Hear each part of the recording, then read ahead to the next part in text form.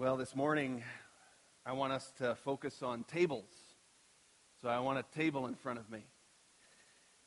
I like building tables. Being a woodworker, I've built a number of different tables over the years. Side tables, dining tables, different kinds of tables. It's probably one of my favorite projects as a carpenter. They come in all shapes and sizes and purposes, as you know. I mean, they're large and small. They're side tables, night tables, dining tables, etc., and so on. And round tables like this that we gather around. And later in the service, these will be prayer tables that we will gather around as well. My daughter Hannah, as some of you know, is also a woodworker, and she built a table in her grade 12 woods project. Isn't that a beautiful table that she made? And so that's sitting in our basement now, ready and waiting for that time when it will be a place that will gather around and people will enjoy for lots of different purposes. The table is a place of community. Table is a place that is so remarkably central to all of life. There's conversation around a table, food and drink, sometimes conflict, tears, struggles, oftentimes hours long after the meal is done.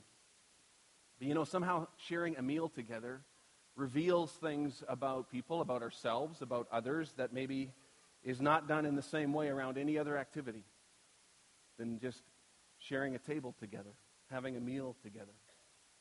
We're called in Scripture, even in our last series in Romans, we saw in Romans chapter 12, this call to practice hospitality. And this invitation and this call that is there in Scripture to practice hospitality, to welcome people to the table and to share a table together.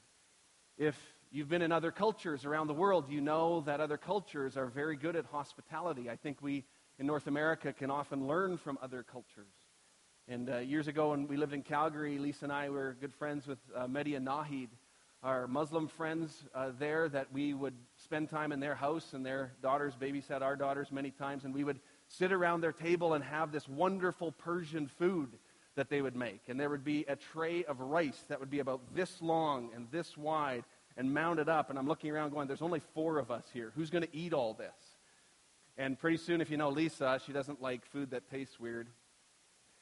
And so pretty soon after we'd been there a few times, you know, they would have a special little pot of plain rice and chicken. That was Lisa's bowl.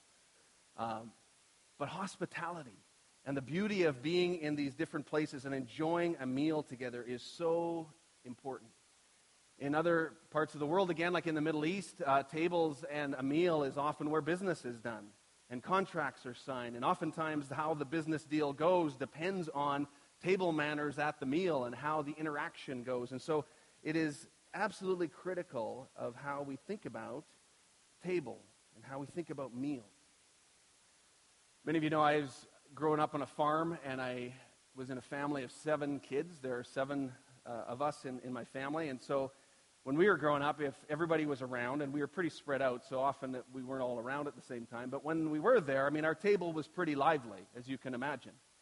And my sister, my younger sister, who's actually coming to visit us later this afternoon, she lives in Winnipeg now, and she would tell my daughters sometimes, oh yeah, your dad, when he would sit beside me, because you know how growing up you all have your stalls, right? You got your stall. Here's where you belong, here's where you belong. And her stall, unfortunately, was like right beside mine. And I had this tendency where, you know, I would always look at her plate, and my favorite line was, you can eat that? And she knew that she had to eat her food and guard her food pretty carefully around the table, or else it was going to be gone. But I said, I mean, you grew up the youngest of 5 boys, and you learn to fend for yourself. You learn to eat fast and quick, and you get at stuff. So the table is this interesting dynamic. I have a picture here also of my family meeting together. Here's the table at my dad's 90th birthday party this summer. And gathered around this table of celebrating 90 years of life. That is so significant. Our family, too, we have the virtual kitchen table. The virtual kitchen table is where we email each other and we connect with each other in different ways, where if we're spread out all over Canada, and so when we email 1 or 2 people in the family, we copy everybody and everybody listens in. We call it the virtual kitchen table. It's a way of just sort of connecting in different ways as a family. So tables for me represent some of the best things in life. Food, definitely. unhurried quality time if we have the discipline to do that. I think we need to take the disciplines of doing that, of preparing meals together, eating together, to have our disciplines around technology, right? You know, the phone rules around tables, we need to have that. The TV rules around tables in order to be fully present with each other. And I think in our distracted lives, we need to be more intentional than ever of how we are present around a table. So that's what I want us to focus on today. That's what I think God would have us focus on today. You know, last week we talked about the kingdom of God and the kingdom of God and how it's continually expressed in the ordinary places of life and in everyday life. The kingdom of God is seen there at the table and at a meal. You cannot read the gospel accounts and not be aware of the food and drink that was so important to Jesus' life and ministry and how he used that to encounter people and where transformation happened. Jesus had unique table manners. There were powerful things that happened at the table when Jesus was present. And in Luke's gospel, there are actually 7 table scenes, significant table scenes in Luke's gospel, and 2 of which we're going to look at briefly today. The table is a place of vulnerability, of community, of learning, of encountering the presence of Jesus. You know, it's interesting that the primary symbol, probably, of the Christian faith is actually a cross. It's the primary symbol that the world would know of the Christian faith, and it is for us, and I think it's significant and applicable and very relevant in the upside-down kingdom that we celebrate, right? Here is this instrument and this symbol of torture and death that has now come to mean freedom and life. It's an incredible, beautiful thing. As Jesus overcame the grave, was put on a cross, died, rose again, and overcame death. But then he gathers his disciples and he does something and he institutes something and he puts in motion another symbol, another practice that is so deep and meaningful, and it's the simple things of bread and wine. And he says we need to come together to the table and to remember at the Lord's table. Simple, everyday things, everyday life of eating and drinking together that Jesus institutes around the Lord's table, of his faithful presence being there. I think it's a beautiful picture and a beautiful practice because it's so simple and it's so repeatable. We eat every day. We gather with others every day. Could we elevate and heighten our view of the table and our intentionality around the table where we would invite and see Jesus more present?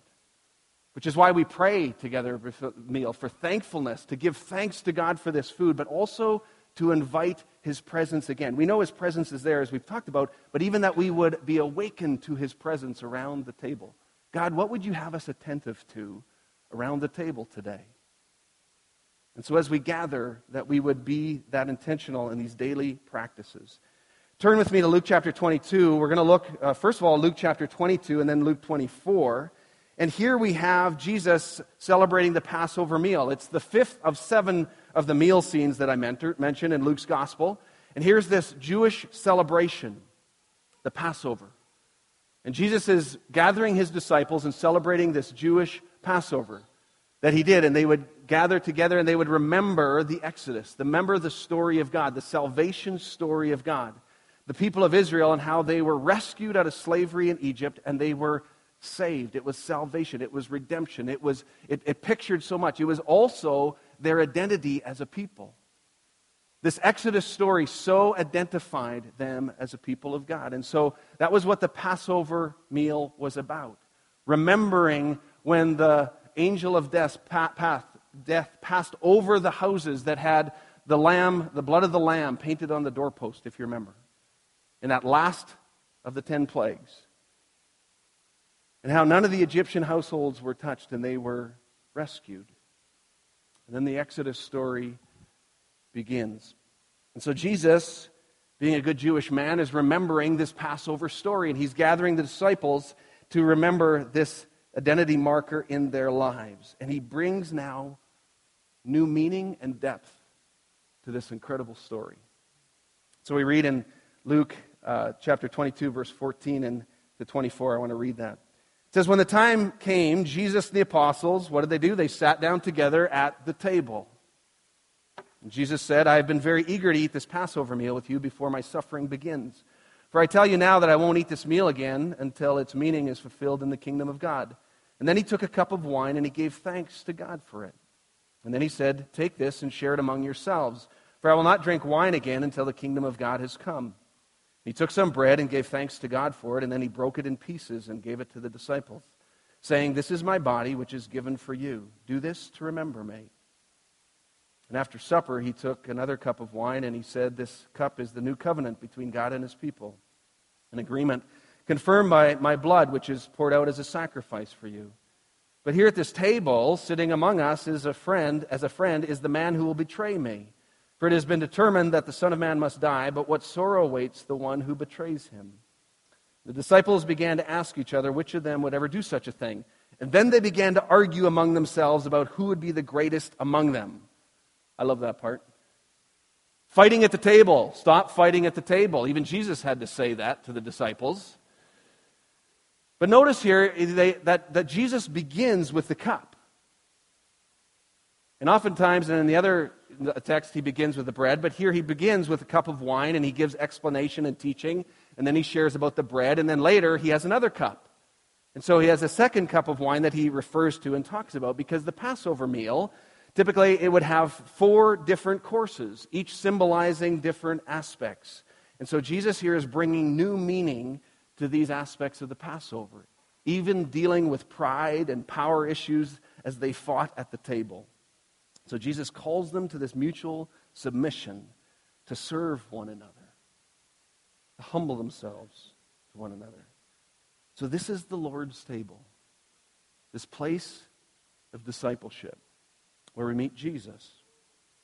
In Luke chapter 24, if you turn over a page or two, Luke chapter 24, we'll just look at a few verses in this story of the road to Emmaus. And we see the first post-resurrection meal. The other one that we just read was prior to his crucifixion and the resurrection, and now this is after that. And so this is the post-resurrection meal where Jesus himself breaks bread with the believers and becomes so present among them. So Jerusalem is abuzz.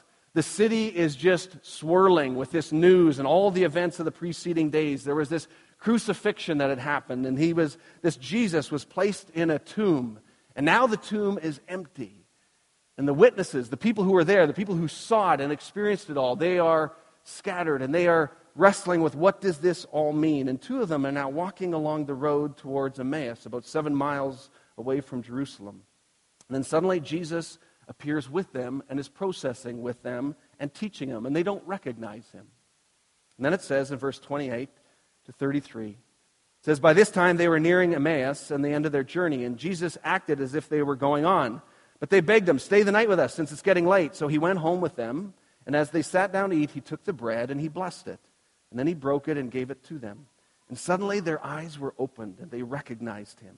And at that moment he disappeared. And then they said to each other, didn't our hearts burn within us as he talked with us on the road and explained the scriptures to us? And within the hour they were on their way back to Jerusalem. Jesus took the bread and he blessed it and he broke it and they shared it together. And suddenly their eyes were opened and they saw Jesus for who he really was. I think that's a beautiful picture as we come to the table and as we break bread together, and even as we break bread around our own tables and we invite the presence of Jesus and ask him to awaken us to his presence, that we would actually see him more real, faithfully present in our midst. So I want us to think about our various tables today and our various meals that we have throughout the week. And I want us to elevate them, elevate our experience and our expectation of these meals and the table.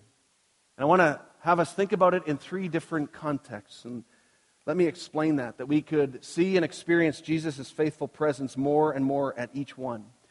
Author and pastor David Fitch, he has written a book called Faithful Presence, and we're borrowing from that throughout this series at different times. But he talks about 3 circles or 3 contexts where these disciplines that we practice, the faithful presence of God, can happen in these 3 contexts. I want to explain them this morning in relation to the table.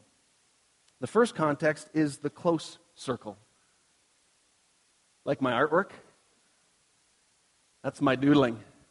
So the first one is the close table. Not the closed table, but the close table. It's a table of intimacy. It doesn't exclude people, but there is intimacy where believers gather to worship, to take communion, to remember, to celebrate what God has done in Jesus. It's the closeness of the faith community coming together to do uniquely what it does, focusing on Jesus as we eat the bread and drink the cup together. Discerning our submission to Christ and to one another under His reign.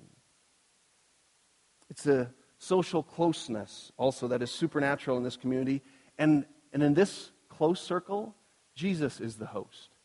He is the one who is host at the table. He is the one who invites us to come and to be at the table together. And we bring our needs and our hurts, our doubts and disillusionment, our fears and resentments, and anything else to the table. Here it's all surrendered to the presence of Christ for His forgiveness, His reconciliation, and His renewal. It's a discipline that is practiced around the world as the church gathers. You go to any part of the globe and you find believers, and to enter into communion together at the Lord's table together is a really significant event. There is an intimacy and a closeness and a bonding together that is powerful, especially as you do this in other cultures and contexts. But when we come together and we see this vertical connection between us and God and this horizontal connection between us and fellow believers, and it's this beautiful, close setting that is so important as we see and experience the presence of Jesus together with each other. And so we practice this on a regular basis. And we do this together in this close circle. It actually helps us to be present in other of the circles that we'll see in just a minute. So the second one that Fitch talks about is called the dotted circle. And the dotted circle, that's my little picture of a house there. And there's somebody at the doorway welcoming people in, welcoming them to their table. And so the dotted circle is different. It's where the incarnational presence of Jesus does not just stay in this close circle, but it's extended to others in the neighborhood. It's defined still by committed followers of Jesus, but there is space for neighbors and strangers to enter in and watch what God is doing in this circle. And here the Christian believer is the host. We are the host if we are a follower of Christ. We welcome others to the table to eat with us and enjoy time with us and spend time with our family and get to see how we live. And it's this practice of hospitality with one another. It happens regularly in our homes as we open our homes and our kitchen tables and we meet together with others and invite others who are not necessarily believers to join in and have a meal together and to just simply get to know each other. The circle is porous. I think of Jesus and the feeding of the 5,000. There were so many onlookers as Jesus was teaching His disciples, and all these people were drawn to Him, and they didn't know what to think about who Jesus was, and so they were these onlookers and spectators, and they were trying to figure it out, and here Jesus is teaching, and He welcomes them to the table. Jesus and the disciples, they are the hosts, welcoming these people and having this time together of eating and sharing together and teaching about the kingdom of God as others listen in and take part, and it's this beautiful picture. I think of quite a few years ago now as a church when we were walking through a season called Advent Conspiracy. We did that for a few years, and you remember. And one of the years, what we did in December is we actually did not have our Sunday morning corporate worship gathering. We canceled this so that we could be faithfully present in our neighborhoods. And we encouraged each other to actually engage with our neighbors. And I remember for Lisa and I that morning, it was such a significant morning, having 3 of our neighbors on a Sunday morning for brunch and said, come and join us. Ironically, they're all available. They all showed up. And they said, Pastor, what are you doing here? You're supposed to be in church. But it was so good to just welcome them at the table. And all I did is I said, hey, could I just pray a blessing on the meal and on your families before we started? And absolutely, because we're the host. And so we prayed a blessing on these families, and we had the most wonderful hours together with our neighbors, none of who are believers or go to church. And it was this beautiful picture of this dotted circle of helping people understand a little bit more of the kingdom. I shared with you last summer when a number of us, there were 6 of us in our group who did the West Coast Trail, and I shared that story. And that, to me, just remains this most beautiful picture of this dotted circle. And 2 of my daughters were part of that trip, and Milton Block, my older brother Fred, and a friend of my daughter's was there. And these others gathered to our community as we hiked this trail for 6 days. And 2 young German girls who joined our group and were with us all those days, and 1 young man from northern Quebec. All 3 of these young adults who had no faith background whatsoever, had no idea who God was or anything of faith. But every evening we gathered around our table of driftwood and logs and a campfire, and we held our meals on our laps, and we shared life stories together. And every night, different people took turns sharing their life story, and stories of faith were intertwined within that. And questions were asked about the kingdom of God, and, okay, I've never heard this before, and tell me about this, and what about that? We had this most amazing conversation. And so for me, as the leader of the group, it was a wonderful experience to be the host at this table and to kind of guide the conversation, but to allow others in to be a part of that. A beautiful picture of seeing God at work. And then there's the third one, the half circle. And the half circle, that's a picture of a business or a restaurant or something like that, but where it's where we go out into the world as guests. Reflecting, though, and revealing and embodying the faithful presence of Jesus in the world. This is where we're invited in. We're invited into other people's homes. We're invited into meals at restaurants with other people. We're invited into different contexts that we interact with people who come from all kinds of different backgrounds and maybe invited to share a meal in one form or another. And so the question here isn't whether Jesus is present. He always is. The question is just whether he is welcome there. We need a completely different posture when we enter the half circle, because we go as guests. Completely as guests. We need to go humbly. We're not in charge, but we're gracious, still looking and praying, Jesus, what would you do in this setting? How would you reveal yourself in this conversation? What would that look like? We pray quietly and we ask, Lord, what would you do? And so as Lisa and I would go into Mehdi and Nahid's home, we would go as guests and say, Lord, would you be present there as we spent time there? Jesus did this all the time. Jesus, as you read the Gospels, he would go and he would eat meals in the homes of the tax collectors. The story of Levi, this beautiful story. The story of Zacchaeus, another beautiful story, as he met with tax collectors who considered like the worst of sinners, the prostitutes and others who the Pharisees would not go near or touch. And Jesus went into their home as guests and ate with them continuously. And that line where it talks about, even in the church, when a believer is struggling, and it talks in there where Paul says, treat them as pagans, as tax collectors. You ask the question, well, how did Jesus treat pagans and tax collectors? He went and spent time with them, and he loved them, and he got to know them, and he had meals with them. And so in that half circle, we go as guests, and we go with a very different posture to share a meal together.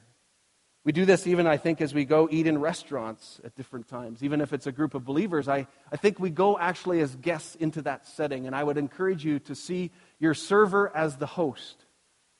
And you go as guest in that way. And so even in that, as I think about this and how we even pray before meals, which I think is great to do, even in a restaurant, we do that as well too. But to give thanks for that, but not to make a scene of that. To be humble. Because as a guest, I don't want to make my server awkward in that way. It's not about me making a statement in that moment, just to come in modestly. I think that's where Jesus says, you know what, pray quietly. It's that teaching there that says, go in, pray quietly. Don't try to impact your server by making them stand there awkwardly while you pray a long prayer. If you want to impact your server, ask them how they're doing and then really listen, and then leave a really big tip.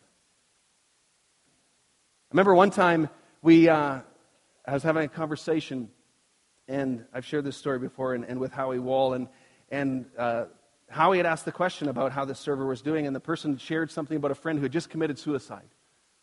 Wow. And Howie sat there and ministered and shared about the kingdom of God and about grace, and said things that I could have never said, and was present. Jesus was present in that moment. So how do we go into our culture? How do we go into our world? Do we go as guests? Fitch, he talks about the maintenance mode of the church. We go into maintenance mode of the church when we focus on the close circle and the intimacy with Christ. And we do that exclusively, and we disengage and become insulated from our surrounding culture that we live in. And he says that's when the church gets into maintenance mode. When we just kind of put up the walls and put up the boundaries and put up the borders, and our language becomes tribal and we get cut off from the mission that God has given us. Or he says the other side of it is we go to exhaustion mode. And exhaustion mode is when we leave the close circle behind and we lose the intimacy with Christ and fellow believers, and we actually just simply go out into the world for justice and mission in the world. We say we're going to make a difference in the world. A worthy cause for sure, but it will leave you exhausted and empty. And so we need these different circles together. We need to come to the close circle to be fueled for the week and to be connected with Jesus and to see Him and experience Him again, so that we can do that all throughout the week as Jesus, through His Spirit, is with us, making a difference in the world. And so I would encourage us through this week and through this fall to ask, what are our postures and our disciplines in regards to the table? How do we and how can we elevate the table in our lives in different ways? The close circle when we gather in communion and the Lord's table. The dotted circle when we are the host and we invite others in. The half circle when we go as guests. How will we elevate our experience in these things?